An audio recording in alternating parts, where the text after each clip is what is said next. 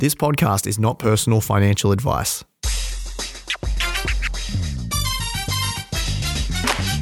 You're listening to the Aussie Firebug Podcast, the financial independence podcast for Australians. Hey guys, welcome back to the Aussie Firebug Podcast, the financial independence pod for Aussies, where I interview interesting people on topics relating to financial independence. I'm so excited for this one today. There's been a few potential super changes put forth by the Albanese government lately, and I wanted to get two different viewpoints on the podcast to debate the pros and cons of the changes or the potential changes. I also wanted to talk about super as a high-level concept. What exactly is super? What is the purpose of super? Is super fulfilling its job, etc., etc.? We have two returning guests joining in today's discussion, CIO of the Motley Fool Australia, Scott Phillips, and economist Dr. Cameron Murray. I'm playing moderator between these two as they give their different opinions on some of the following topics. What is the purpose of super? Is there an alternative to the super system? Are you for or against opening up super to allow members to buy a home? That's a very interesting conversation. Is confidence being eroded when the government keeps tinkering with the system? The proposed super caps, of course, and so much more. Now, just a word of warning, we recorded this podcast on the 28th of February, literally hours before Labor announced their super tax on balances over $3 million. So we do talk about the caps, which is in the news at the moment, but unfortunately, we didn't have that information during the podcast, so it's a little bit outdated. Now, this is a monster episode. We recorded for nearly 2 hours. So what we've decided to do is split it up into 2 episodes, and this one, of course, being the first one. Now, that's enough from me. Before we jump into the episode, here is a quick word from our sponsor. Today's episode is brought to you by our partners at ShareSite, the #1 portfolio tracking tool for Aussie investors. ShareSite makes it ridiculously simple with automatic holdings updates, comprehensive tax and performance reporting, wrapped up in an easy-to-use, fully cloud-based system. My favorite thing about using ShareSite is how easy it makes tax returns. Simply generate your tax report at the end of the financial year and voila, you're done. And here's the best part. It's 100% free for users that have under 10 holdings. If you have over 10 holdings and want to sign up, make sure you use my link to get the first 4 months for free. Head over to aussiefirebug.com/ShareSite to receive this special offer. Even if you're signing up to the free plan, using that link will score you 4 months for free if you ever decide to own more than 10 holdings within 60 days. Finish tax time with a click of a button using ShareSite by signing up today. That's aussiefirebug.com/ShareSite for your free 4 months. Hi guys, welcome back to another episode. I'm very excited to introduce our next two guests and get stuck into what I'm sure will be an extremely interesting conversation about Australia's super system. Our first guest is the Chief Investment Officer of the Motley Fool Australia, Scott Phillips. Welcome back to the show, Scott. Thank you. It's always good to be with you. I wouldn't say first guest, one of the two. One of the two. Now, our second guest is economist and co-host of the Fresh Economics Thinking podcast, Dr. Cameron Murray. Welcome back, Cam. Thanks for having me, Matt. Now, let's just get straight into the meat and potatoes, gents. I'm going to kick things off with MP Jim Chalmers, who is the current Treasurer of Australia in the Albanese's government. His team released a media publication last week where he proposed the objective of super be, and I quote, to preserve savings to deliver income for a dignified retirement alongside government support in an equitable and sustainable way, end quote. Cam, I'm going to pick on you first. Okay. Firstly, do you agree with this objective? And what do you think the role of super should be? Yeah, look, interesting starting point there, Matt. I think the question is really about diagnosing the problem before we sort of come up with the solution. Now, is it a problem that people who are able to save for retirement don't save for retirement? Now, I don't see that as being a major issue. You know, typically the issue we have is that a lot of people can't save for retirement, or, you know, they have various relationship issues, life paths that aren't typical. And that's really sort of, for me, the problem definition. So I don't really see a problem being that people are terrible and won't save for themselves. I just don't see that as a huge issue, because if you can save, you will save. People are very good at investing, right? And making money in the future. The whole Firebug movement, right, is about being self-sufficient and this is a group of people who aren't very high income earners typically, or are very young. So for me, it's fine as an ambition, but it's not clear to me whether it's really diagnosed the issue very clearly. So yeah, maybe Scott's got a different take on it. Sure. Before I give it over to Scott, would you say though, Cam, and Scott, jump in anytime, mate. Thanks, mate. I wouldn't really think that the FI community is a good representation of Australia, though. I'd say we're probably in the 1%, right? Of income or of attitude to investing. I mean, this is. I'll kick it over, Scott. I want to hear what he has to say first. So let's just go there, Mr. Phillips. So I reckon that most of this podcast, Cam and I are going to agree furiously, but disagree on the how or the why or the way, which is ironic. Okay. So it'll be a really fun conversation to have. I like Cam's. I disagree with the premise of your question. Very Scott Morrison, Julia Gillard. So I think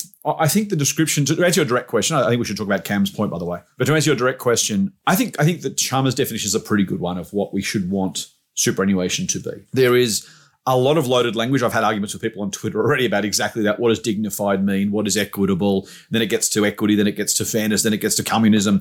If you let it run off in a direction, it kind of goes for miles, right? So, but I think as much as those words are loaded, I actually think it's a pretty good definition. And by the way, there's going to be political stuff in this as well, right? So politics aside, and I've done a little bit on Twitter, not to give myself a rap or to get people to my Twitter account, but on kind of what I think, if you started from first principles, what would super look like? We'll get to that in a minute. But I think to your question directly, it's a very, very reasonable, decent way to define what you want super to be, leaving plenty of room for defining some of the terms that Chalmers used and putting some brackets around what is equitable, what is dignified, how much is required, how equitable, are we measuring outcomes or inputs, all that kind of stuff. And it's going to be a great conversation because I'm sure we'll get to some of those. But I think as a starting point, if you're going to say, irrespective of political views, current structure, any of that sort of stuff, how would you design a retirement income system?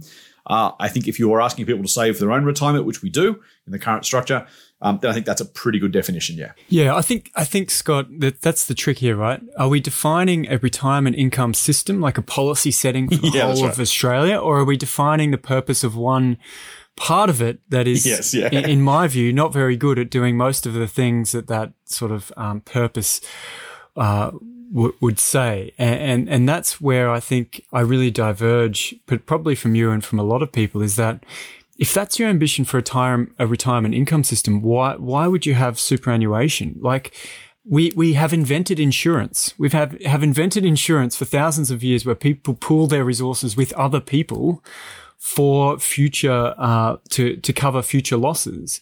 And superannuation, the big issue with it for me is that it doesn't do that, right? And an individual, saving, it's just shifting income forward and backwards in time. And there's a limit to what any individual can do for that. And it's the same with health insurance. We don't go, you must save in your own private health insurance account, if you have a heart attack at age 50 for surgery, because we know it doesn't work because you need to pool resources across people. So yeah, maybe that definition's really good as a retirement income system, as a policy, high level thing. But then I think the next step down is, well, how would you do that? And for me, it wouldn't be force people to save, especially people in their 20s whose incomes are probably the lowest in their lives and their expenses are possibly the highest, to save for some future point where they're already insured in retirement through the pension when their income's probably going to be higher. So anyway, that's sort of a bit of context and big picture from me. And I'm not sure if you agree with that, Scott. It's great. So I think you and I will agree on a lot, but actually probably end up in opposite positions at the end, ironically, which is kind of just and it's kind of ideology. It's kind of like, what's the role of society? What's the role of the individual? And there's kind of a lot of ideology there. I'm no hard right winger. I'm no free market capitalism.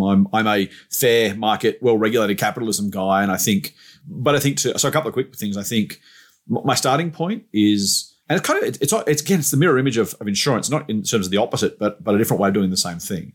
My starting point, two thoughts, is I would start with, I think it's very, very fair and reasonable for those who are able, and that's effectively most of us with superannuation, to make provision for our own retirement rather than relying on the taxation revenue of future generations. Now, to be fair, I'm paying for my super and for my parents and grandparents. They're not alive, but I'm paying for all the people's non-super right now.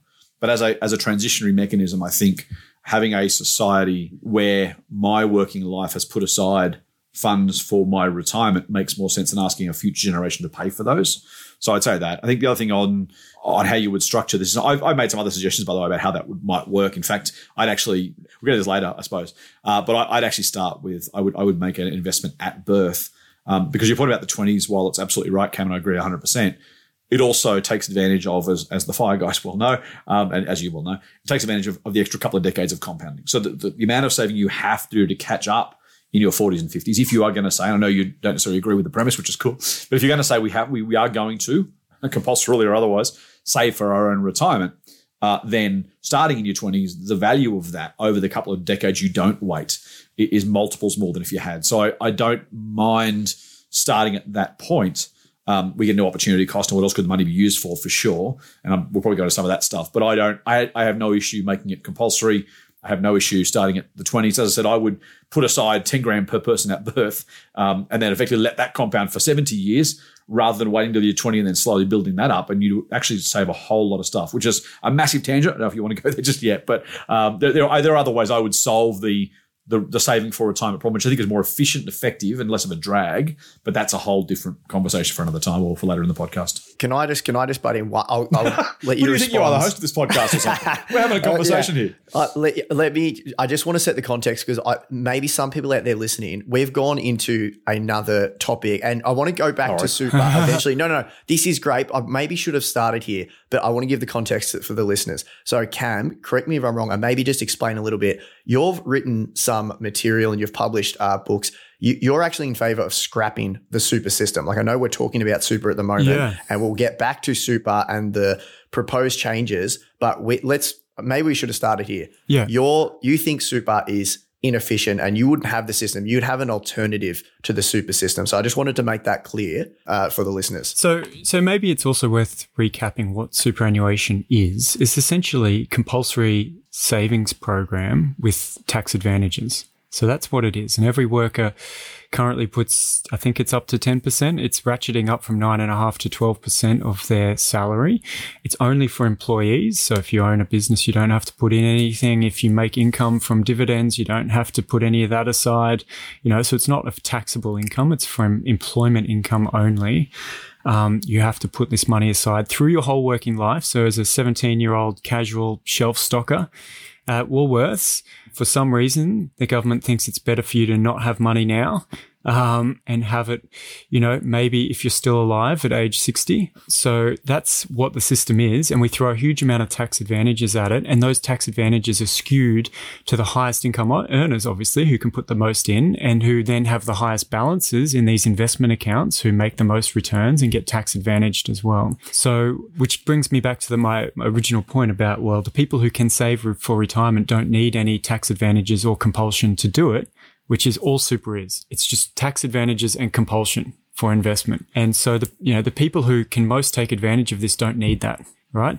So that's what it is. And so my position, essentially, I in 2019, I did a big deep dive and I'm looking at all this data and I'm seeing, for example, that for the bottom third of households, when they age onto the age pension, they get a pay rise, right? So the bottom third of households, when they're a year younger than the age pension age, which used to be 65, they're making less money than what they make when they turn 65 and get the age pension, right? So the question is, why would those people be forced to have less money now in super when they're going to have more money when they're on the age pension? And, they're alive today, right? The probability of them aging, every year, there's 10% or whatever the percent chance is that they don't survive the next year at those ages. So my only conclusion from looking at all that data and the skew of the tax advantages to those who don't need compulsion or tax advantages to save or invest, led me to the conclusion that there's nothing being gained here. We should just give people their money back because the age pension's doing all the heavy lifting for retirement incomes. And all the superannuation system is doing is skewing tax advantages up the income distribution and amplifying the inequalities of working life in retirement. So, and if we did that by saving all those taxes, you'd have more revenue to be more generous with the age pension, potentially push the age back down from 67 to 65. It was recently increased. And so that's where I'm coming from, is that once you dig into the the data there and all the projections are that this system is not really taking people off the age pension because of that very reason, that those who can save don't need it and those who can't save don't benefit from it, right? So anyway, that's where I'm coming from. And my only thought, so and again, I think we're actually not miles away from each other in the way that it's implied. I think maybe the major differentiator between Cameron and I is I think those criticisms are 100% valid. I think the challenge might be what are the range of better options or better choices. One, to Cameron's point, is absolutely scrapping the whole lot. I have been very, very critical of the tax advantages, for example. So if we're saying, is the current system perfect? No. Should it be changed? Yes. I think we've got a unity ticket at that point. What is probably the more interesting conversation. So I think it's worth, and Cameron's not saying this, so I don't want to put words in about that at all. You can speak for yourself, of course, Cam. But, I'm not saying he's necessarily wrong, but nor am I also saying that by saying I think super is useful and worthwhile and appropriate, that it should exist in its current form. I would go further, again, we might get this, than the current government is projecting. I have a range of improvements for superannuation, but I would keep it as a centrepiece in a vastly improved format. Cam would scrap it. I think it's right to look at the criticism and say, hang on, this feels pretty broken. Yeah, we're 100% agree. Then to what is also a really good conversation. I think that's where we differ. So we'll end up with, I think, a lot of agreement and then some potential changes where we say, actually, no, I have a different view for X, Y, Z reason. So maybe I'm keen to hear what you think your ideal changes would be, Scott. Like, so if you were just Prime Minister for the day and everyone agreed, everyone in your party just agreed to go along with what you said. Yes. Polling be damned. So you'd obviously, so currently you can just keep piling money into your fund, right? And get up to $10 million and get tax advantages. Yeah, exactly. And the person with the biggest biggest, the person with the biggest fund in Australia is $400 million in a tax advantage. In fact, it's larger than that now, apparently. The most updated number is 540, I think, from memory. It's that account that's grown by 25%, right? Yeah, so this person is one of the top 10 richest people in the country. Or no, not top 10, but it's quite likely they are. So, we should just name those people until they give up and admit who it is. I did think when I seen that figure, guys, I was like, how is it? Isn't if you're at that level of wealth? I thought there was better, I just couldn't imagine someone had put it in super at that level of wealth. That was just insane to me. Pretty bloody tax effective, I've got to say. I'm not sure it's the best option, but it's not a bad one at all. And this is so Cam's point that the taxation of this stuff is ridiculous. Now, we should say quickly, those rules have been changed, right? So you can't put that much in anymore. But the combination of intended and unintended consequences of previous government rule changes have allowed that to be the case. There are now maximum caps on contributions and a whole lot of other stuff that means you couldn't do it today, but it's been grandfathered. I think I like Cameron's example of pull the billionaires in a classroom and don't let them go to lunch after the bell rings until someone acknowledges who it was. It's back, right, until someone owns up, you're all staying here, you're on the attention. So if you're okay with you, I'll answer Cam's question in terms of the solutions. Is that okay? Up to you. Yeah, Cam, did you have something to finish? No. I'm keen to hear, because Scott's one of the most reasonable voices on this. So I'm keen to really see how close we can get with his solution. Sure. And then whether he can convince me not to just get rid of the whole. Because I think, we do agree on a lot, and it's very rare in this circumstance. If you've seen the press in the last few weeks, everybody's just losing their mind. Everyone with over $3 million in super has decided they're just, a hardworking, one average Australian. Yeah. Just one bad decision away from living in a cardboard box on the street or something. Exactly. We're taking their money, Cam. We're taking their money. What is the percentage of Australians with a balance over 3 million? It surely couldn't be much of the populace. I've heard reported 116,000 accounts is what I've heard reported. I can't qualify that number myself. I haven't done the work. So it's about 14 million Aussies in the workforce would have a super account. So and plus some retires. So about 1%. 2/3 of 1%, something like that. Yeah. Quick math. Very quick. Scott. Someone will check me. The problem with being this being recorded. Someone goes, no, it's not even close to that. All right. So I have two opposing thoughts as to how we can fix superannuation. I don't want to make this about me, by the way, so I want to make sure Cam has enough time to jump in. My starting point is, as I said before, the principle is I would rather save for my retirement, have my peers and my own age save for our own retirements, rather than ask our kids to fund that through taxation revenue at some future point. So that's my very, very starting point. And if you start from there and you say, okay, some sort of retirement savings scheme is attractive. Again, these are layering assumptions here. There's two different solutions. One is a very, very, very simple long-term solution, which is if you believe in the power of compound returns and you think that capitalism is not going to die in the next X years between the kid who's born tomorrow morning and their 65th or 67th or 70th birthday, whatever the retirement age is by then, you can put a very, very small amount of money in absolute and relative terms aside for that child, which would compound at reasonably decent historic rates to be pension-ish, super-ish levels by retirement. Now, that number could be as low, depending on your assumptions, as $4,000 or as high as about $20,000. And that's a big range, right? For some people listening, it's like, that's a massive range. But at birth, funded potentially by government, frankly, and they're put aside and left in a individual or even pooled, to Cam's original point, pooled account, so that at retirement age, whatever that is, the money would have compounded over that time. It saves the average employee, and I've done these numbers for a while, the average employee the employer on behalf of the employee, assuming no concessional contributions, will contribute something like 350 odd grand to super on behalf of their employee during that person's working life, compared to somewhere between 4 and 20 grand at birth. Now, there are inflationary, CPI indexing we should do to those numbers, but as an idea, that's a very, very attractive starting point for me. So that's my first idea, really super simple. The money's there, the money comes out. It needs to be managed in retirement. By the way, different thing. I'd also I'd limit the amount of money people could take out of super every year, so they don't take the lump sum out, blow it on, exciting things, and then get another pension. So that's different again. So that's the first idea. Second idea is taking the current system and just can I read this very quickly? It's not too boring. It's not too long, but I wrote it, and it's kind of just because it summarizes my thoughts nicely. So I said, here we go. Starting with the status quo on super is the wrong framing for a principal discussion. Framing matters. Super was designed to relieve pressure on retirement funding, not as a wealth creation or an estate planning tool. Logically, it makes sense to incentivize saving and investing to build a large enough nest egg to deliver pension replacing income, plus a little more for the vagaries and risks of investing, and to recognize the money was quarantined during their working lives. Keeping with that logic, concessionary taxation should cease at a level of both contribution and income or withdrawal that exceeds that level, because after that point, the cost of super exceeds that of the pension it seeks to replace.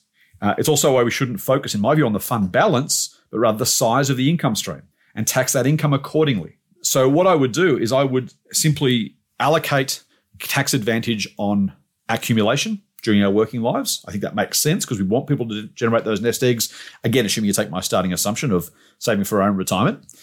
Once you retire and start drawing an income stream, my personal view, I would make all retirement income, let's say 65. Let's give Cam his 2 years back of retirement age and say it's 65. Yay. At 65, we should increase the tax-free threshold to a number.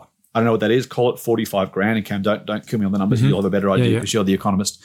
Call it 45 grand. Every dollar you receive, including, this is going to be a bit random too, including a pension, would be taxable, right? But because the tax-free threshold might be, say, 45 grand, there's no tax payable on it.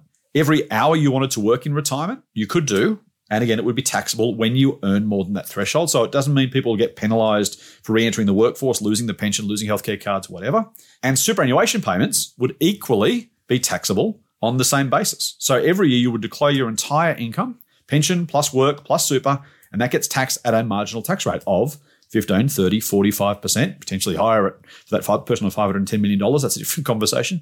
I would simply make it marginally taxable. I think you would take away 90% of the superannuation regulation. You wouldn't have an accumulation account and a pension account. You wouldn't have some cap that somehow, how do you mandate a cap? Do you make people take out the difference? I don't know what you do. So I think it's a politician and bureaucratic answer. You mentioned the polls before, Cam. If I didn't have to worry about the polls, this is easy. If I had to worry about the polls, it's harder. But I would simply tax all income marginally with a higher than working age tax-free threshold to allow for you want them to get some of that tax money or the super money tax-free, by the way. And then in retirement, I wouldn't have a 0% super. I'd still have the 15% taxation on all super earnings right through life and a payout, which would be taxed marginally. So they're two very, very different answers. I wouldn't mind which one of them we go with. So can I just ask one more clarifying question, Scott, about your ideal system? Go on. Yeah, go on. So this compulsory savings, when can you start withdrawing it? So one of the big bizarre elements of the system we have is that you can withdraw your super at age, well, it's incrementing up from age 57 to age 60, but you can't get an age pension until you're 67 now. So you've got this. It was like 9 years before the age pension age. Now it's going to be 7 years before. And you've got this huge incentive to actually work less and retire earlier. Right. Because the super system age that you can access this money is lower. So, if everyone's working less and retiring earlier, that shrinks the size of the economy and makes it more difficult to look after the non-workers, right? So it's doing the exact opposite of what we think our retirement income system could do. So if you've paid any attention to the debates about aging and all these old people not working, our super system makes more not so old people stop working, right? And the huge incentive in the system is to take all of your money at 57 or 60, whatever the number is today, because it's ratcheting up, go on a trip around Australia, buy a Land Cruiser, fix your house, and then get the age pension. Yep. And my parents have just gone through this age pension age period, and everybody's all about getting the age pension. So essentially the whole system has all these huge tax breaks for people who don't need them, so that people who are 60 can go on a driving holiday around Australia and get the age pension anyway. And there's nothing stopping this, right? Correct. One other issue that comes up a lot is people with all this in their 60s, there's all these financial scams and whatnot they get caught up with because they've all of a sudden got this huge amount of super that they can access, and everybody's willing to sell them in the next financial scam. So anyway, what are your thoughts on the age? If in an ideal compulsory savings system, is the age the same? And what's your general view? Sorry for taking over the hosting, Matt. I'm loving it. We'll let you know when you need it, Matt. Your sort of view on, so we've ratcheted up the age pension age. I think that's kind of silly because, as you've already said, Scott, you can have an age pension and people working at the same time. There's no issue with that. Yeah. So your thoughts on the age of super and age pension? So I think the easy answer is they should be the same. I think you can, though, modify them in two different ways. The first is if you mandate the maximum withdrawal, then it puts less pressure on the buyer Land Cruiser to go on the pension thing. So it may not be an age that's required. It may be a maximum withdrawal per year or per year at certain ages. So you might say up until 67, you can take out 1% of your fund, and then at 67, it's 2%. Or you may be able to do it without doing it by age. Because I think there is some benefit. If I had $84 million in super because I invested well, right? Let's put aside caps and contributions. Let's just say I've contributed normally and invested really well. I've got $84 million. At 60, if I don't see the benefit, if I could guarantee you that I was never going to use the pension because I have enough money in super, denying me access to it also seems a little bit counterproductive because there's no societal benefit to that denying. So there's that. And I think the other thing, by the way, it's probably a bit big for this podcast, but there's a labour force question, right, of with unemployment now at 3.4%, everyone who wants a job generally can get one with massive exceptions, but let's go with that. At some point when unemployment's 8%, making people stay in the workforce because they can't get super, who would otherwise take the super, versus someone who wants a job and can't get it because the old person's in the job. I want old people to be able to keep working. I think we should be ageist about it in either direction. Yes. So I wouldn't necessarily mandate I think it would be, you could do it by direct age, and if you're going to do it by age, it should be equal. I think there's no justification for it to be different. With the exception that I think you could say to someone with enough means, you may withdraw X% of your superannuation from age whatever. I don't know what that age is, by the way, because I have a guarantee by virtue of the structure of your super fund, you couldn't possibly take it all out because I'm limiting you to X% of the value. So again, that's not popular. I wouldn't get voted in doing it. It'd have to be the autocratic president of Australia to get away with that. But that's what I would do. Yes. Okay. So I'm going to respond to some of the first things you said. I know you've got a list of questions here, Matt, but I think we're doing it just a bit out of order. Just roll with it, guys. Keep going. It's great. So I think one of the fundamental disagreements we have about the need for this is this idea of compounding returns. Right? That somehow we are paying twice for retirement. And for me, that is a huge myth, right? Because if I buy BHP shares and in retirement, I live off the dividends or the sale, that money I'm spending in retirement was the money from the buyers of iron ore, right? And the buyers of my shares that I'm selling to them. So they are transferring me their resources when I retire via this financial system instead of retransferring the resources via the tax system. So there's no sort of time travel involved here, right? That's my big thing. So if we can support people with a super system when they're retired and say, hey, the super is going to allow us to look after these old people. Well, the tax system can allow us to as well, because the economy is big enough. We have the resources. It's just the method by which we transfer those resources to those people who don't have them. And remember, super doesn't really transfer anything unless you've already got the economic means. So it's not really doing a lot. So that's another way to make that same point is that, yes, investments in asset markets compound over time. Tax revenue and the size of the economy also compounds over time, right? So those benefits of compound interest exist in the economy as a whole in general. And hence, if we can support people in retirement through one means, we can support them through the other. As I like to say, there can be only one, right? There can be only one. Here's the Highlander, Matt. We know that we've just found out. It's my Highlander take on retirement. There is only one system, and that transfers resources to retired people when they need it. So the car they buy, the food they drink, the services they get, they all are produced at the time. We're not stocking up cans of baked beans and cans of fuel in the garage for the car. We're not consuming today's resources in the future. What we're doing is we're transferring future resources from the economy as a whole, from others, at the time they're needed. So that's, I think, a fundamental part of perhaps why we still disagree at the obvious conclusion that we don't need any of this pre-funding, because, for example, that $10,000 you give every child in this account when they retire, you can just transfer the money into their account when they retire at the time of the amount you want them to have at the age you want them to have it. You don't need to have that account the whole way through. That doesn't do anything, because all you're doing is swapping money. You're just basically swapping who owns, BHP shares and who owns a bank deposit at time zero when you're born. And that doesn't change anything about the macroeconomy, right? You're just saying, okay, we're going to make this account. You own BHP shares. Here, I'll give you cash. You have my shares. Okay, now somehow we're compounding and making the economy better in the future. So I think that's a big difference. And the other thing I wanted to pick up on about compulsory savings as a system in general is that, the economically optimal way to smooth consumption over your lifetime, and that's what we're all about here, right?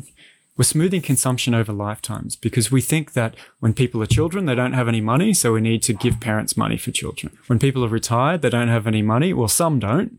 So we need to give those some who don't have money, right? Because they're the low points of your life. But in reality, okay, the low points of your life probably these days go up to your 30s. So I wrote an article last year comparing essentially my situation with two young kids in my 20s and my household after-tax income, like my disposable income, as a renter household, age 28, with two children. And I'm like, the retirees have way more money. Retirees who own their own home, they have way more money than I do. Why am I giving up 10% of my income? And of course, I was working for university, so I was giving up 17% of my income. And I'm sitting here thinking, hang on, the government is paying me parenting payments because they think I'm too poor. And they're also saying, you're too rich. We need to have some of your money so you can have it later when you're actually richer than you are now. So the economically optimal way to smooth consumption is essentially borrow like crazy when you're young, spend every single dollar plus more. Then when you're in your 40s, 50s and 60s, highest income years, pretty much save 50% of what you earn and then spend it later, right? But what we're doing is we're really depressing those early years of your life, the incomes of young people, right, who are already going to be richer when they retire for no particular reason, just because we have pretended that we want some type of accounting system for our retirement fund that keeps everyone happy politically. We've essentially made every Australian age under 30 poor because it makes us feel good and pretend that we've got savings. And that for me is like, it's scary how powerful that is, because at the end of the day, we're not about, life is not about, as you say, Matt, it's not about how much is in your bank. It's about having a good life and being flexible because you've got secure income, right? And you've got lots of options. So you're 20-something renting household. I have this fictitious person in my mind. You've just had twins. You're age 24, okay? You're slaving away. You're an apprentice of some sort. And everyone's like, yeah, man, you've got too much money. We're going to take 10% because the guys who are selling you BHP shares, they need the money, not you. And I just think that's like so insulting, so anyway, that's my rant about income smoothing.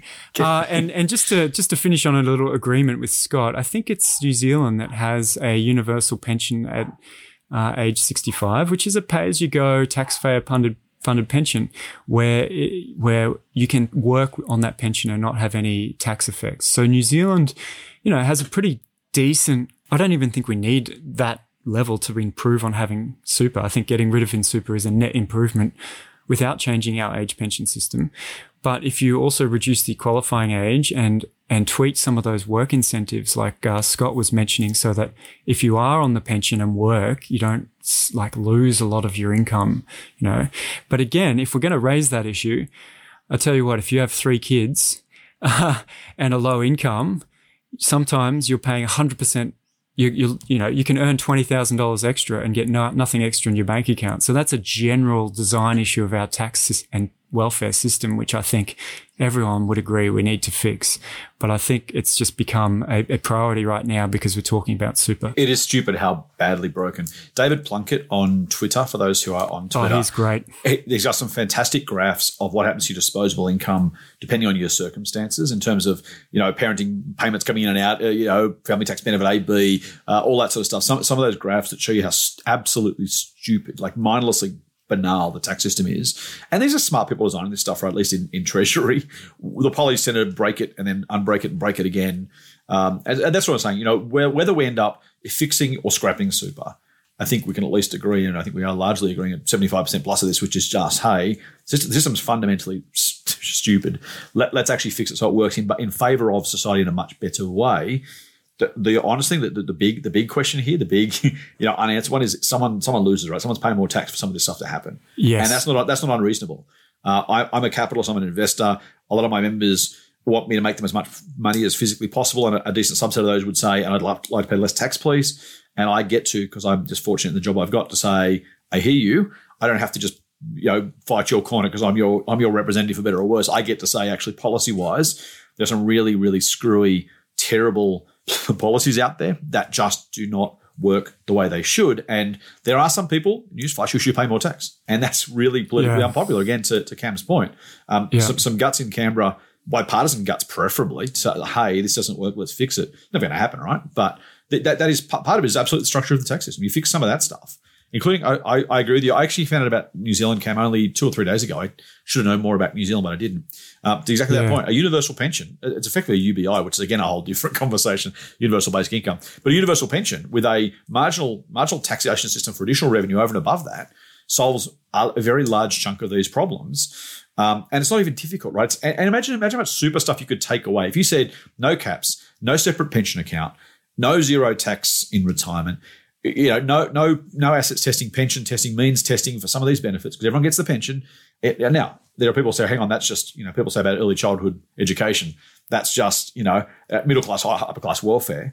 I think we can say something's universal. I think primary education should be universal. I think early childhood education should be universal. And I think it's reasonable to say a pension should be universal, above which you then pay marginal rates of tax up Correct. to 45%, not this ridiculous 0% up to 1.7 million and then 15% above that. Yeah, I just want to wrap up the point that we're going to just let's wrap up on this agreement that I fear the direction we're going with super. So back to reality land now, and not our ideal world. So back in reality, I fear that instead of simplifying all these ways that we suggest doing, simplifying the age pension, simplifying super, reducing the administrative burden to get a better system, we're going to go the other way. And we're going to basically do a make work exercise for financial managers and tax accountants. And that should really be top of mind for all the policy people involved. And I think we agree on that. 1,000%. I was going to bring something like that up, Cam, because I know where you sit, Cam. You've written literature. I've read it, Scrapping the System. It was quite eye-opening for me because I'd never really seen that point of view. Super, to me, I mean, it makes so much sense. Your point before, Scott, with putting $4,000 away for every child, whatever it was, 10,000, and letting it compound until they reach their preservation age. That makes so much sense in my mind. I don't know. I know, you got different opinions, Cameron, but just logically, I'm like, that. Why isn't every country doing that? But here's the thing I wanted to bring up, and I know Cam's point of view, but I'm interested to hear yours, Scott. By the way, New Zealand have the KiwiSaver as well. I just wanted to mention that. Yes, they do. So they've got like a similar thing to the super, right? It's not just this pension system. Both is fine, by the way. Pam probably doesn't agree. I think we can do both. I think but the point is you tax it appropriately so that anyone earning extra income just pays tax on it. Yeah, so KiwiSaver's voluntary though, right? Is it? Okay, I didn't know that. It's voluntary. Okay, so here's the thing, right? Because I think the crux of the argument is, do we actually need both? Now, I know where Cam sits on this. He would say scrap super. And this is my question to you, Scott. The pension, to my knowledge, is pretty good in Australia. I mean, I just Googled it. It's what? For a couple combined, $1,500 per fortnight. Now, if we make a few assumptions there, like the main one being, I guess, is do you own your own home outright? I don't know the data, and maybe Cam, step in whenever you want to tell me, or maybe you know Scott as well. But if you're 65, 60, whatever it is, you're not going to be spending as much. I know the peak income years are between like 30 and 45 or something. And that's when you're spending the most. When you have children, you're paying for school, et cetera, et cetera. You got to get a bigger house. So is it not reasonable that most Australians can live a pretty decent life on the combined pension? And therefore, do we actually need a whole nother system? I know there's going to be edge cases. There's going to be exceptions to that rule. But to me, it just seems like I'm not fully educated on this topic to know exactly the answer to this, but once I read Cam's, I'm like, yeah, why do we actually need a whole nother super system? And Cam's point as well is part of your money, 10%, is going to this fund that you can access when you reach your preservation age, when a lot of people could use that money in their 30s and 40s. Scott. So we get into values pretty quickly, and we get into behavioural versus theoretical, and so it gets messy real fast. I think the pension is a very good base level of retirement income, and we all agree we need the pension. I think we're all in agreement. It's like the pensions are fantastic. Yes, yeah. but so when I say pretty good, I mean I'm talking about the level of it, not whether it should be delivered or not. I don't think the pension is as high as a society we should aspire to for a standard of living in retirement, for a couple of reasons. Now, I'm not going to go into housing because, frankly, we need to fix housing, and I'm sure we could have another conversation for another hour and a half on housing. We can't assume people own their own homes, which is crazy to me that you can now, banks are offering now 40-year mortgages, right? So let's put that aside. $1,500 a fortnight is a decent, good, acceptable level of retirement income. Maybe it's my capitalist tendencies, but I would aspire to, for everybody in the country, to have a retirement income which was a more, to use Jim Chalmers, a dignified level of income. I don't think there's no pensioners out there having a whale of a time, right? They are subsisting. They're doing okay. It probably hasn't kept up with price inflation, as we well know. So whether we increase the pension itself or whether we have a supplementary system, and again, Cam would say the former, I would say the latter, but again, I'm not here to defend super in and of itself. I could probably be persuaded, or I wouldn't hate it if we said, actually, let's have a, 45 grand a year pension. I'd probably, okay, now we're starting to talk about something similar. So maybe it's the level of the pension or level of retirement income is, again, to Cam's original point, what we're discussing here. I would, but again, remember the size of the supplementary super needn't be huge, because I would not provide concessional taxation on contributions over a certain amount. I wouldn't allow zero taxation in retirement. So what I'm saying is that the super would be a supplementary system on top of a moderate pension, which I think is something we could or should aspire to. So my mother's retired; she's 73. Should get that right, shouldn't I? And so I think pension is okay, but I got to say I would like to think people on pensions would have more money in retirement, not so they can afford everyone gets a $200,000 Land Cruiser and goes around the country, to Cam's point, but so there's more than just subsistence. Thanks for working. Here's just enough to keep you alive for the rest of your lives. And I think my key difference with Cam a little bit is, while you're right about the higher income levels, mate, in terms of people saving, we also know from experience in Australia pre-super and around the world, circumstantially and behaviourally, people don't tend to. And I think there is, let's use the word nanny state or paternalistic, call it what you want. There is an element of me saying, actually, I know what we will do as a group. I did economics at school, right? I didn't start saving properly independently of super until I was 26.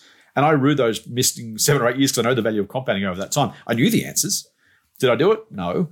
I've got family who wouldn't be doing it now if super didn't exist. I think it is a really, really handy behavioural nudge, to use that overused word. It's not really a nudge, it's a compulsion, but you know what I mean, to actually achieve some of that stuff. So, behaviourally we wouldn't. Some will, the top echelon will. I would hazard a guess that the average Australian in, let's say, 30 years, when super's been going long enough to be a full workforce, the average Australian will retire with a better lifestyle than they would have had super not existed. And if that's our fundamental starting point, and you guys might disagree, which is cool, go for it. if that's your fundamental starting point, then I think super's proved its use as a compulsory system. Again, not defending the tax breaks, not defending anything. Like, I'm not saying we should give what it is. I'm saying as a concept, as a structural concept, compulsory saving for retirement, I think will show itself to have been worthwhile, albeit it was bastardized along the way and people took advantage of it, and the tax system was robbed of hundreds of millions, billions of dollars maybe over that life of rightful tax revenues. So it's true that it's imperfect, vastly imperfect. But I also think we'll end up with a better retirement standard of living with super than without it. Can I just say one thing, Cam? Can you talk about, because this is a really important topic in this whole debate, the super industry is massive, and I think in your literature and your writings, you talk about how it's close.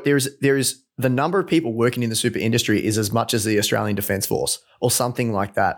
And to me, that blows my mind. I think that's just a really good point to bring up, Cam. Yeah. So there's a couple of things that just came up. One is, will future retirees be better off than today? I would like that to be the case, full stop, if society is progressing, right? Like, if we have degraded as a society that we can't improve the lives of age pensioners over the next decades, despite becoming wealthier, then, that's a bit of a sad political environment to live in. Which is almost my point, Cam. Unfortunately, that's literally almost my problem. Yeah. So your point is, but I think it's probably one of the big divides is that there's, and you see this in the commentary on super. It's like, you can't trust the future government, right? You can't trust them to look after pensioners. Now, I think that's overblown because people over 67 are just still growing as a voting cohort, right? And you put that age pension up a couple of years, you get voted out like the Labor Party did. And I think that's another, sorry, just a quick sidetrack, make sure I get back onto what I was going to say.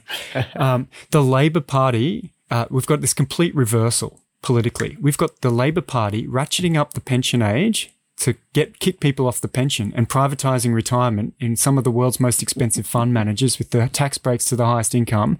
That's our left-wing party in Australia, right? And we've got our right-wing party basically saying, hey, defending Utes what a great game. Can my mates at my banks please come and play as well? Right? And we've got no one there going, hey, people who are working, those people, sometimes they need their money when they're working, right? Do we not care about young people? So I think, partly the debate is symptomatic of just, we're all getting old and richer, older people are getting more powerful voices. And have I heard anything about 20-something-year-old families in the super debate? Because they're paying 10% of their income at their lowest income points in their life with their highest expenses of their whole lives, supporting 4 or 5 people in one household. Absolute silence, because that's the flip side of super. Is that those people having a worse quality of life today. So yes, we should increase the quality of life for age pensioners, but I think that's true also of working people as well. And that's, so that's the flip side of that. Anyone can spend 20% of their income in their 20s, 30s and 40s and have a lot of money in retirement. You've just wasted your life, right? And of course, 5% of you died before you got your money as well, right? So that's another thing we don't think about is people all don't die at the same time. Still 1 in 6 men will die before they get the age pension. So super did nothing for them, and probably 1 in 10 die before they get their super. So it basically just stole their money in a way, made their lives worse on balance. So any net benefit calculation you want to do for these systems has to take your thing and multiply by 0.9 for the age pension, 0.83 for the whatever those factors are, because people die at different points. So Scott's other point was, there's some value judgment here. And I think at the end of the day, all of these economic debates come down to value judgments, and it's probably easier for us because we predominantly agree on some of these key issues. But here's a statement: people should spend their money. Money is for spending, right? Like, that is the whole point of being a wealthy economy, is people can spend money, right? So this whole, the idea that people won't save for retirement, I say, yeah, why would they, right? Remember, the bottom third of people, when they get the age pension, it's a pay rise for them. So it's stupid for them, right? It's completely nonsense. For the next sort of third of households, it's 50-50, doesn't really matter. Some of them are going to save. And the top 30%, it doesn't matter anyway, because they're independently wealthy their whole working lives. So I just don't see that there is some moral value to not spending your money while you're alive and have high expenses. So I've got 2 kids at high school, right? And I'm sitting here going, I'm worried about the future, this and that. And then at the end of the day, I'm like, I could die in 5 years right? Why would I not spend everything I can today to have the best life possible? And so it makes perfect sense to me. And remember, we don't need this sort of moral virtue of saving if we insure as a collective in the age pension system, which we do, right? Because this system will automatically tax and redistribute those with wealth and with high incomes, and even those on middle incomes, and even working, young people. It will automatically do the job for you without having to sort of, have this moral debate at all about what's good, what's bad. Is it moral to save? Is it thriftiness a virtue? It doesn't matter. We're just all insured automatically. When I buy my car insurance, it works. I do it because it works. And yet we're here when it comes to retirement going, oh yeah, we should definitely not insure. We should definitely not pool the risks. We should definitely do this other thing. I'm like, what?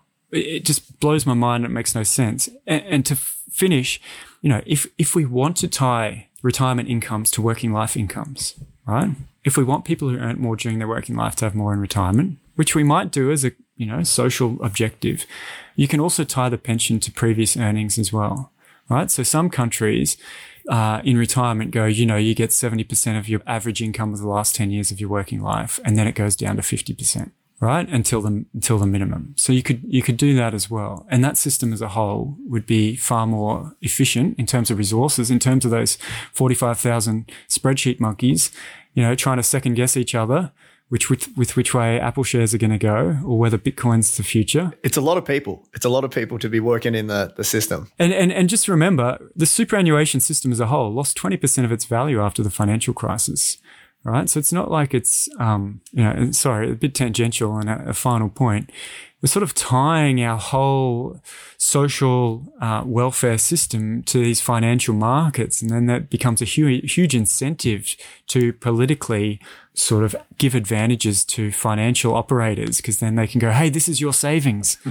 We need more of this. We need this. So you're sort of politically hitching your ride to essentially all these financial scammers and whatnot. I know you're going to jump in, Matt. Let me very quickly just say, from a fund management perspective, I actually agree with you both. My default fund would be a version of the future fund. So I think, again, it's one of those questions of, do we need to ditch super because there's 45,000 spreadsheet monkeys? I don't think so. I think we should have 3 spreadsheet monkeys at the future fund investing in ETFs. And then if people want to separate out, they can do that. But I think part of it, again, we agree on the problem. I think there are a range of solutions which go from as it is to get rid of super. To my view, a default fund would just be honestly a future fund as the government default. Probably not the super fund itself, or maybe it doesn't really matter. But I would invest in ETFs, super low cost. Your cost would be tiny fraction of a percentage of 1%. Yeah, I was going to quickly say, Cam, and I'll just butt in. I'll give you the last word. I'll give the last word, Cam, but we'll move on after I give you the last word, because I'm on my first question. We're going to have to split this podcast into 2 parts. We've answered the last 3 already, Matt. I'm looking at we just took it upon ourselves to do it in reverse. We'll go back. But I was going to say just quickly that I think that is a really good point, Scott, you made. I think we all agree on this. To have 45,000 Australians working in this industry, I just feel like that is so much of the economy, or so much human capital. That's the word I'm looking for. Human capital and opportunity tied up cost, in this. right? Yes. Exactly. It just seems so simple that you're putting 45,000 people to do what exactly? And and some of these funds are charging ridiculous fees. Like, there is some gouging going on and some BS happening in this industry that makes it very inefficient. But it's not only gouging, right? It's the duplication that's the problem. So the gouging is real, don't get me wrong, but the profit margins of these guys aren't spectacular. Magellan's lost $1 squillion recently. So part of it's absolutely gouging, and retail funds are terrible, and everyone should be an industry fund. I can't give personal advice, but just be an industry fund if you're going to. But it's a duplication. So of the 45,000 spreadsheet monkeys, 10,000 at any one point in time are looking at BHP, right? And so it's not just the gouging. And look at that, and they've got bills to pay, and they've got families. So it's not a dead loss to the economy, because they're employed doing a thing, and that's worth something. But in terms of productivity as economically, both the gouging and the duplication could be removed really quickly. I'm going to shut up now, Matt. You can ask questions. No, you're right. And I think, Scott, you'd probably agree that the more rules we make, the more compliance requirements you get on these funds. Yeah, and so they're all crazy. You've got this array of people checking on other people to check on this, to check on some more paperwork, to liaise with the legal department, and then liaise with the tax office. And that just breeds a whole bureaucratic bureaucratic industry. So we mentioned it before. We've got to go the opposite direction on terms of rules. And by the way, 3/4 of people with SMSF shouldn't have them. So that would also take a whole lot of costs out, which again, a whole different conversation, but it's part of that duplication problem. Okay, let's leave it there. I mean, this is just, that's such a great conversation, guys. Really thoroughly enjoying this. But we do have to move on. Okay, guys, leaving it there for now. We're going to release the second half of this episode next Friday, so make sure you keep your eyes peeled for that. As always, if you're enjoying these episodes, feel free to leave me a rating or review in whichever app that you listen to your podcast in. See you in the next episode. Catch ya. Thanks for listening to another episode. For all the show notes, head over to AussieFirebug.com. Never miss another episode by subscribing to Spotify, iTunes, or wherever you get your podcasts. This podcast is for educational purposes only. Nothing in this episode should be taken as personal financial advice. You should always do your own research when making any financial decision.